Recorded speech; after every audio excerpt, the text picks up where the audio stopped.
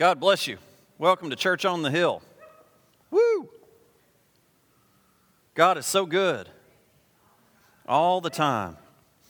All the time. Hallelujah. We're so glad you're here. Now don't forget Wednesday night, tacky sweater night, or just Christmas sweater, tacky Christmas sweater night. Or just wear your Christmas sweater.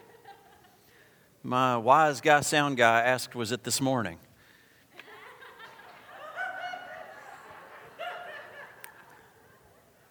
You got to be good to your sound guys, though, you know. If not, you don't sound good. Amen. Amen. All right, Wednesday night, come out. We're just going to have some worship and some fellowship and kind of just have some fun. Amen. Amen. All right, Romans 8. Hoping that I'm going to get done. Get her done this morning, tonight. I want to say tonight.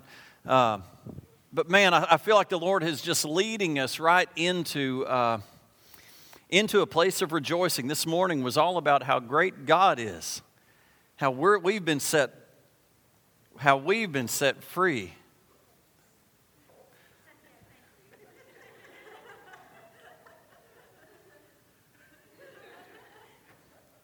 We've been set free. Jesus loves us so much. God loves us so much that He gave. But I believe if you can grab hold of this, Romans 8, turn in your Bibles, get them out for me.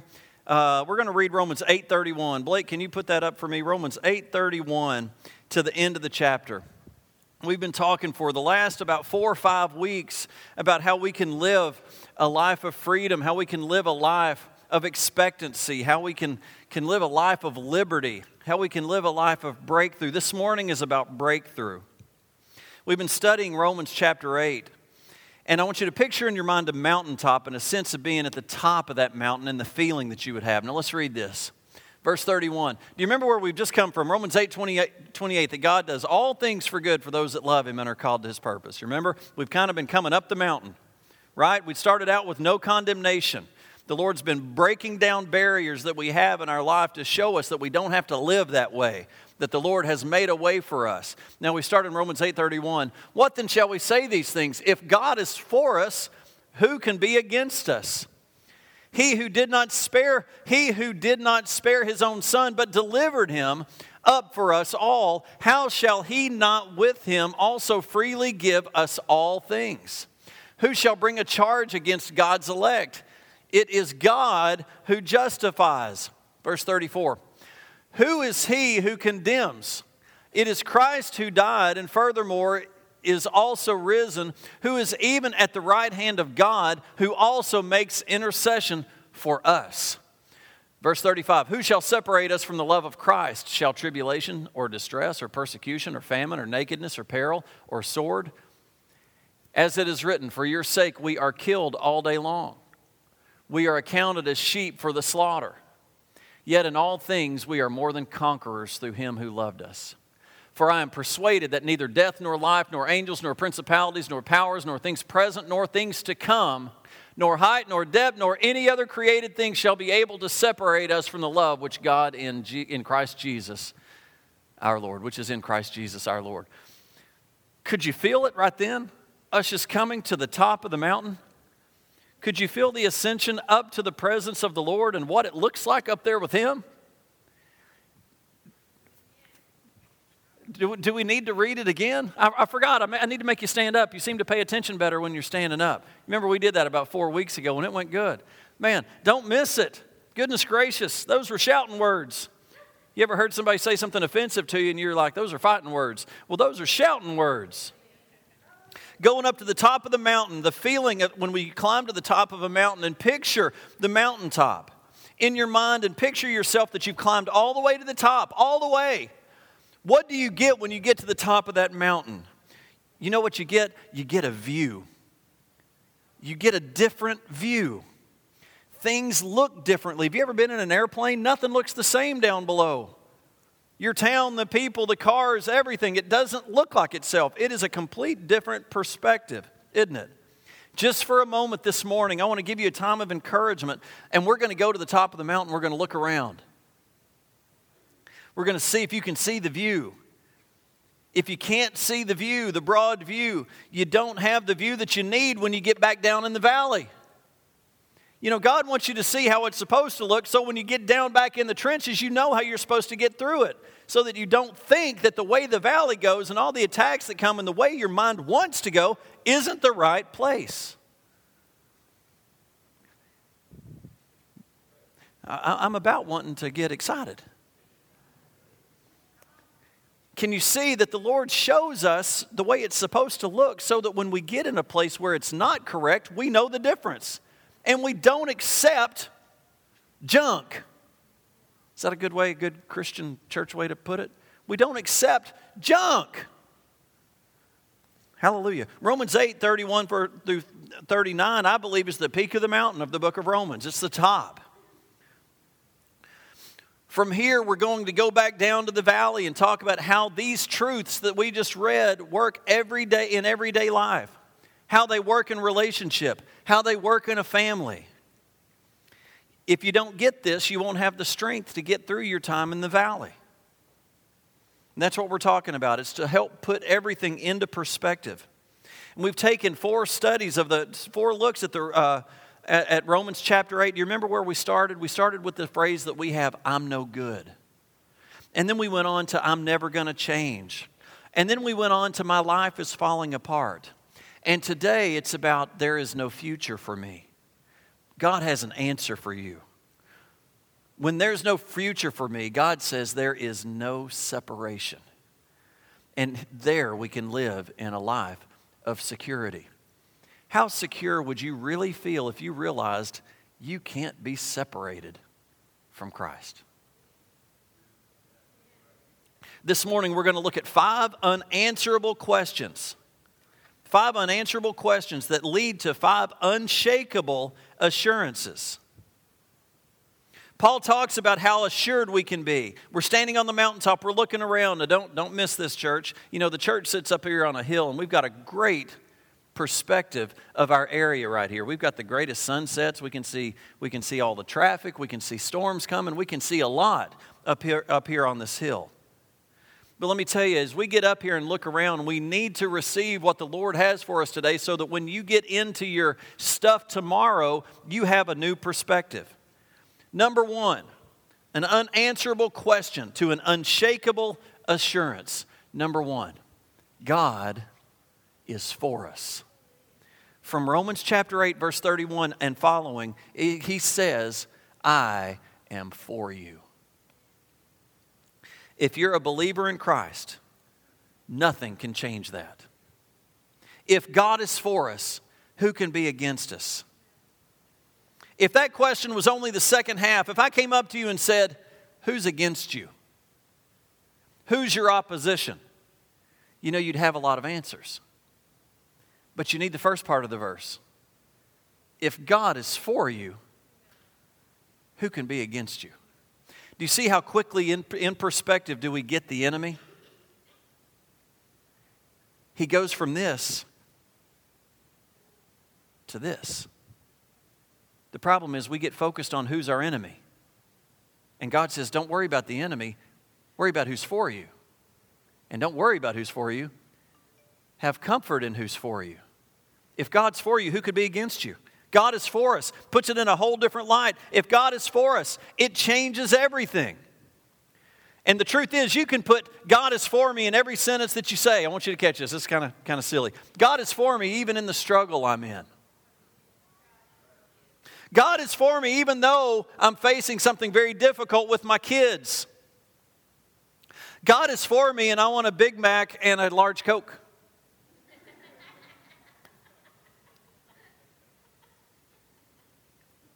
God's for me. We don't have to dwell on the fact that God's for me only in our problems. He may not be for you getting the Big Mac and Coke, but He's for you. Every sentence in your life could begin with, God is for me in my marriage, in my church, in my kids. God is for me in my job. There's nothing from the details to the difficulties of life that God isn't for me. You know what that means? That means that each of these mean that we can conquer fear in our life. We are overwhelmingly conquerors through Him who loves us. That means I can conquer my fear of opposition. God is for me. Everybody say that. Say, God is for me. How does that feel? Say it again. God's for you. Yes, I'm going to face opposition in my life. I'm going to face people who are against me. I'm going to face Satan who is against me. But I can conquer my fear of opposition. How bad would it be if our opposition caused us not to war for victory in Christ? That's where Satan tries to get you so scared that you won't even fight. If you won't fight, you won't win. If you don't take your 5 boys out on the basketball team against the best teams in the state, you have no chance of winning. If you take them out there and you have worked hard and you have sought the Lord, and I'm making an analogy, put this into your life, into your marriage, into your kids, into your job. If you will prepare, walk in with God, if God is for you, you will get through it. If you don't show up and stay in the bed and woe is me, you won't.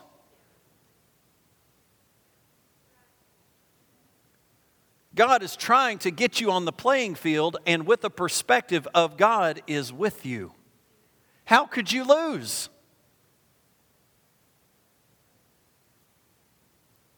Somebody needs the light bulb to go off. You are having such a hard time dealing with depression, dealing with attack, not wanting to move forward, whether it's your marriage, whether it's your job, whether it's your church, wherever. I want you to know God is for you. And He has equipped you to be victorious. Pastor, I've never been victorious in my life. Well, let me tell you, you've got a great day coming. Because that's part of your inheritance. You share in the inheritance of Christ. I'm getting off page, and I don't have time to get off page, but doggone it, somebody get it.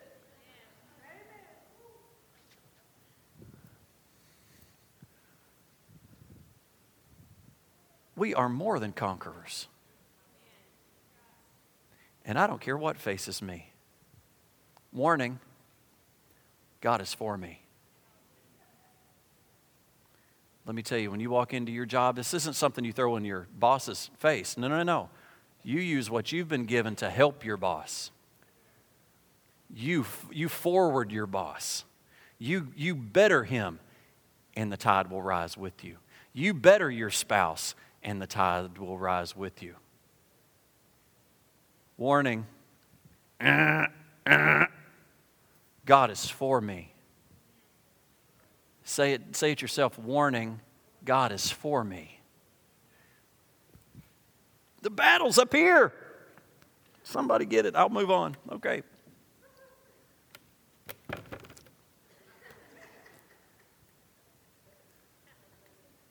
God's for you. Lord, are you not letting me leave from that?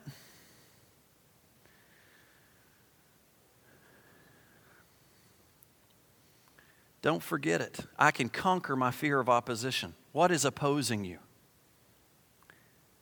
There will be opposition. But if God is for you, the opposition will not win. You know what? Sometimes it may seem that it succeeds for a moment.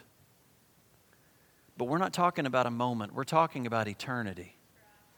We're talking about a marathon, not a sprint. What else? What other unshakable assurance do we see here in Romans chapter 8? God is for us. God will give to us. He wants to give to you. And you know what? Paul argues from the greater to the lesser. But so many times when we argue about the little so we can expect for the great. But he goes just the opposite. He says, if this great thing is true, then the lesser thing must be true. What do you mean, Pastor? He says, he who did not spare his own son but gave him up for all, how will he not also along with him freely give to us graciously all things? If God gave his son, won't he give you everything that you need? If he was so gracious in giving the ultimate sacrifice, won't He also make provision for you? Hallelujah. Amen. The Greek word from here who says he who gave him up is the same word, and I'm going to try to pronounce this, paradidomai, is translated as Judas betraying Jesus, he who gave him up. But I want you to hear this. The same word is translated betrayal in some other places in the Bible. Yet it really, now catch this, it really, because this is the time of Christmas, it really wasn't Judas who gave him up to be crucified. It wasn't even the Roman authorities who gave him up to be crucified. Why? Because they don't have the power. Judas didn't have the power. Satan doesn't have the power. The Roman authorities didn't have the power. Who gave him up? God. That gives me chill bumps. We want to look at it and see it as though this horrible thing happened. No, it didn't. This great thing happened. That God gave His Son Jesus. Now get me right, it was not great in any sense for our Lord and Savior to die. But the plan was perfect. It was our only way. You know what happened when Jesus died? Jesus made the way for us to be able to have a way back to the Father. His blood spilt and poured out for all mankind to have the opportunity to live a life forgiven, to have a price paid. So much happened with that sacrifice of Jesus Christ. But it wasn't Judas. Judas didn't have the power. The Roman authorities didn't have the power. God had the power. And God gave. And Paul said, if He did that, wouldn't He give us the other things that we need? Not selfishly, but in a way that He glorifies Himself. Somehow God can give to us, and when He gives to us, He glorifies Himself. I love that. Glorify yourself, God, and give to me. It's what He desires, so why not? That's not selfish. Glorify yourself, Lord. John Stott said this, that the cross is a guarantee of the continuing, unfailing generosity of God. He is a generous God. So I can fear my sense of opposition. I can fear my sense of provision. God keeps in mind even the little birds. Won't He think of you? He gave His Son for you. I don't need to fear provision, that somehow God's not going to provide. You know, when we look at the promises of God, and they're so clear, and they're sealed with Christ, and I trust these promises that God will give to us. We don't have to fear the sense of provision. What's another unshakable assurance? God will forgive us. Remember, when God forgives us, it doesn't say that sin doesn't matter. It says that it matters enough for Christ to have given His life for it. That's how much it matters. The word that sealed our forgiveness is found in this verse when he talks about it. He says, who will bring any charge against those whom God has chosen? It is God who justifies. We study this word justify through all the book of Romans. And do you see how Romans 8 has built toward this point? God will justify us. God will forgive us. There are things in your life that you may be terrified of, that you may be embarrassed by, that someday maybe someone will find out, or this thought, or this thing. Can I encourage you? God already knows. What a freedom to know He knows our darkest secrets. Pastor, that's not a freedom. Yes, it is a freedom. He already knows, so why not ask forgiveness of it and come clean of it? Why not live in darkness and live in light? Don't live in darkness. God already knows. And He's the one who brought the gavel down and said, not guilty. Maybe you're here this morning and you're waiting for that loud gavel bang of not guilty. Who can bring the charge against God's elect? You know what I can conquer in my fear here? We've seen opposition. We've seen provision. I can conquer the fear of accusation. Have you got people saying, doing this against you? Let me tell you, warning. Warning. God is for me. God is for you. God is for you. Can I encourage, I like saying that. Can I encourage you?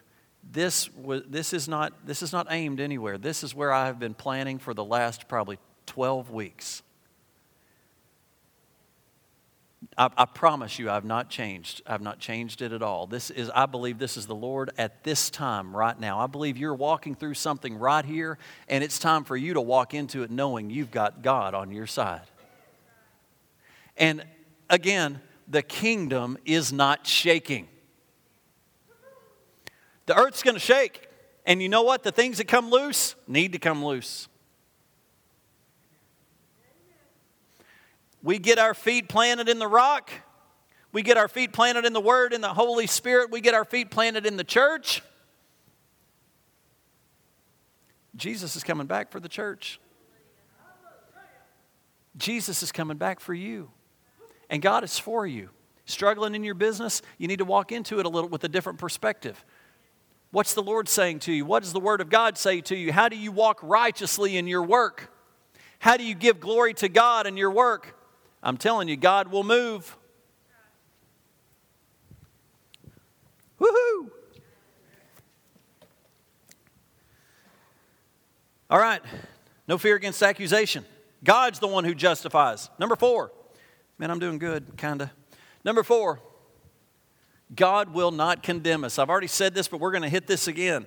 It says it here in Romans chapter 8, verse 31 through 39. It says in this chapter, who is it that condemns? Christ Jesus, who died, more than that was raised to life. He's at the right hand of God. He's also interceding for us. Who can condemn us? You remember Romans chapter 8, verse 3? It says, he condemned sin in sinful man. There is therefore no condemnation for those who are in Christ. Why do we go back into this? I think that God realizes we are going to struggle with this. Wanting to condemn ourselves. Wanting to put guilt on ourselves, even though Jesus has paid the price, we want to walk defeated. And he's saying here again, God does not bring the condemnation. He has brought condemnation to sin. Now don't get confused, condemnation and conviction. God brings conviction to help clean you out of your sin. But once you've asked forgiveness and come to the cross and ask for true repentance, there is no more guilt coming from the kingdom of God about your sin. That's Satan trying to get you to hang on to it for your whole life so you can be worthless. We played a game last night called Apples to Apples, and one of the words was worthless. And it was hard to find anything that was worthless, had zero worth. But when you allow sin to grip you, you become worthless for the kingdom.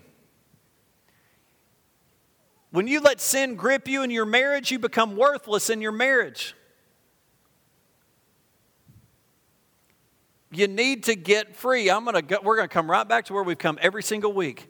The key is repentance. What did Jesus Christ preach? What did John the Baptist preach? Repent, for the kingdom of heaven is here. Amen. No condemnation. I want you to catch this. No condemnation. Based on what? Got to hurry. Jesus died for you. No condemnation based on the fact that Jesus lives for you. That Jesus, catch this, sits at the right hand of God for you. Do you know that there is someone sitting next to God the Father talking about you? How many of you would like the vice president of your corporation talking to the president about how great you are? Can you imagine? Jesus Christ is sitting at the right hand of the Father talking about how great you are. Pastor, I've never had anyone talk about how great I am. Jesus Christ is. What about that? That's who's for me. But that's not it. Jesus Christ is praying for you. It says that He is making intercession for you. What is He saying? He sees the things you're walking through. He sees it coming. And He's saying, Father, help them right there. I can see this coming. Close the door on sin in their life right there. We walk into a struggle, don't forget. Have you ever seen a child walk into a struggle and a child walk in with their daddy with that struggle? They walk in their struggle, they're like this. They walk in with their daddy, they're like, we ain't getting out of here hurt. We're going to be in good shape. My daddy's bigger than your daddy. My daddy can beat up your daddy. That sounds so childish. That's godly. That's appropriate. Don't miss me here. My daddy can beat anything that I could ever face. Ever. Not even close. Y'all remember the guys that talked about Mike Ditka and how if Mike Ditka against the world would be 135-0? Well, it would be God and nothing. No fight. No fight. What are you facing? You walk into it correctly, there is no opposition. No weapon formed against you shall prosper.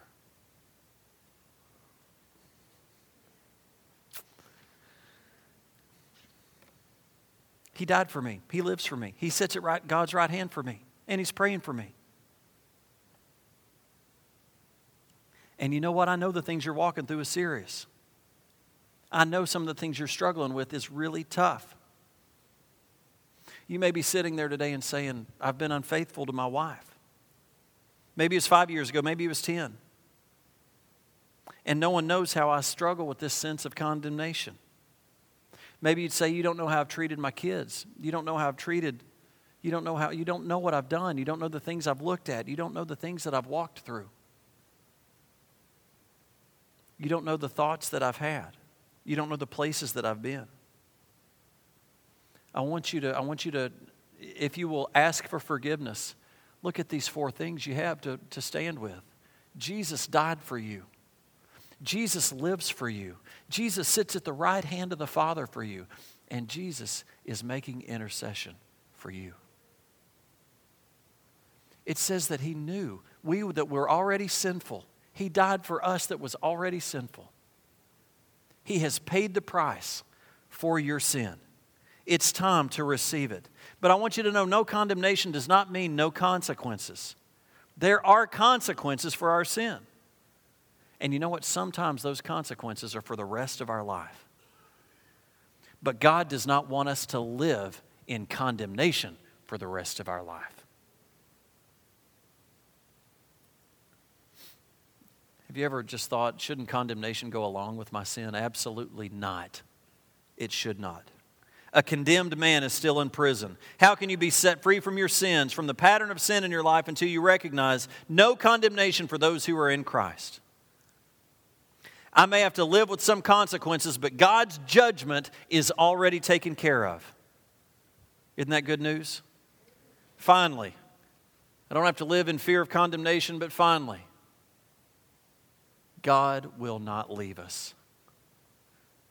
Romans 8 verse 35 says this. Read with me if you don't mind. Who shall separate us from the love of Christ? Shall trouble or hardship or persecution or famine or nakedness or danger or sword?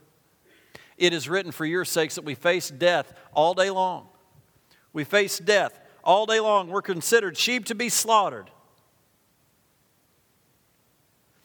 Verse 37. Knowing all these things, we are more than conquerors through Him who loves us.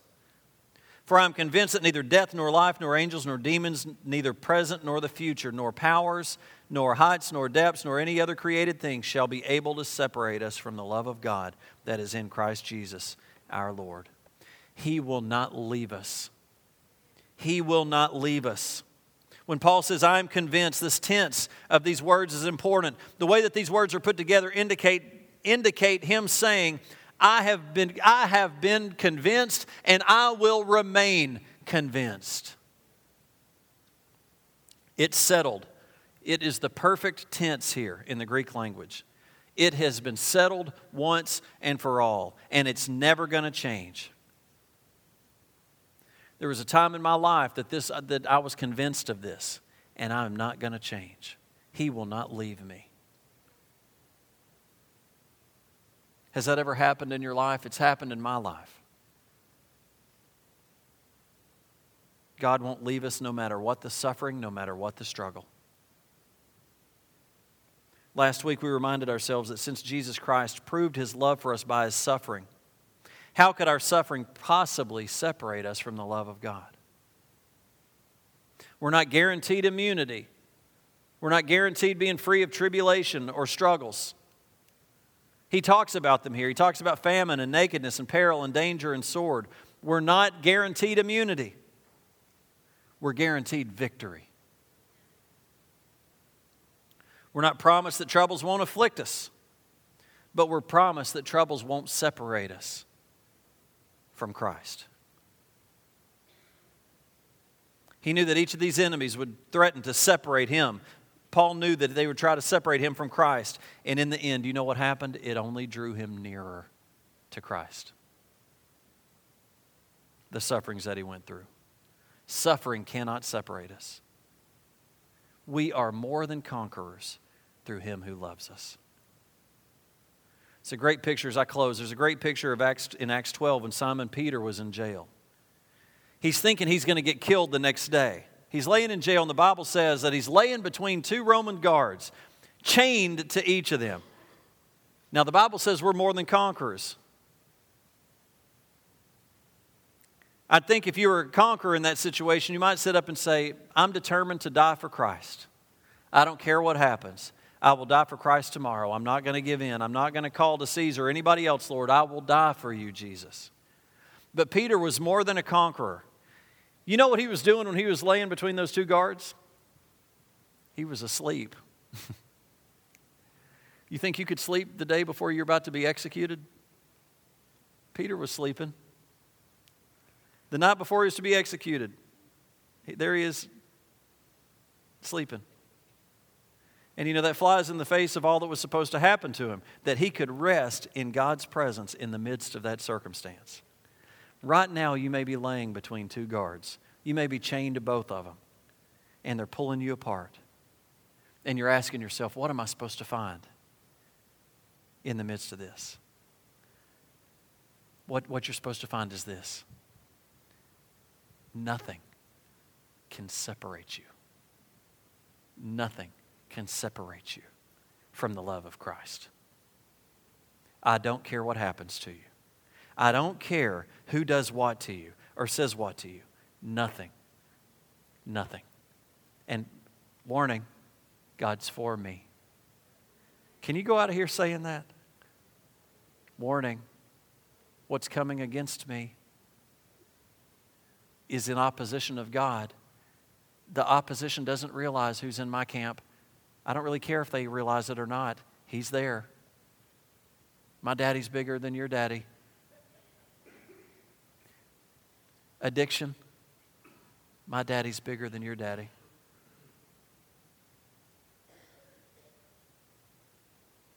Struggles with provision with your job, with breakthrough in your pay, in your bills, in your marriage. Warning. God is for me. God is for me. Nothing can separate us. Here's my encouragement for you for next week. Let me tell you, it's Christmas week. Spend some time on the mountaintop and get perspective of how things are supposed to be. Get back in Romans chapter 8 and let that fill you up as you step out of your house to realize how life is supposed to be.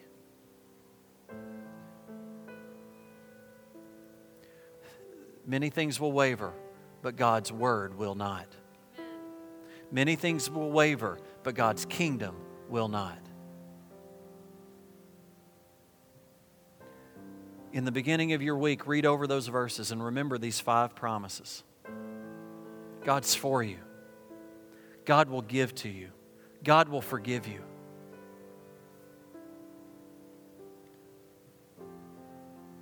It's time for breakthrough.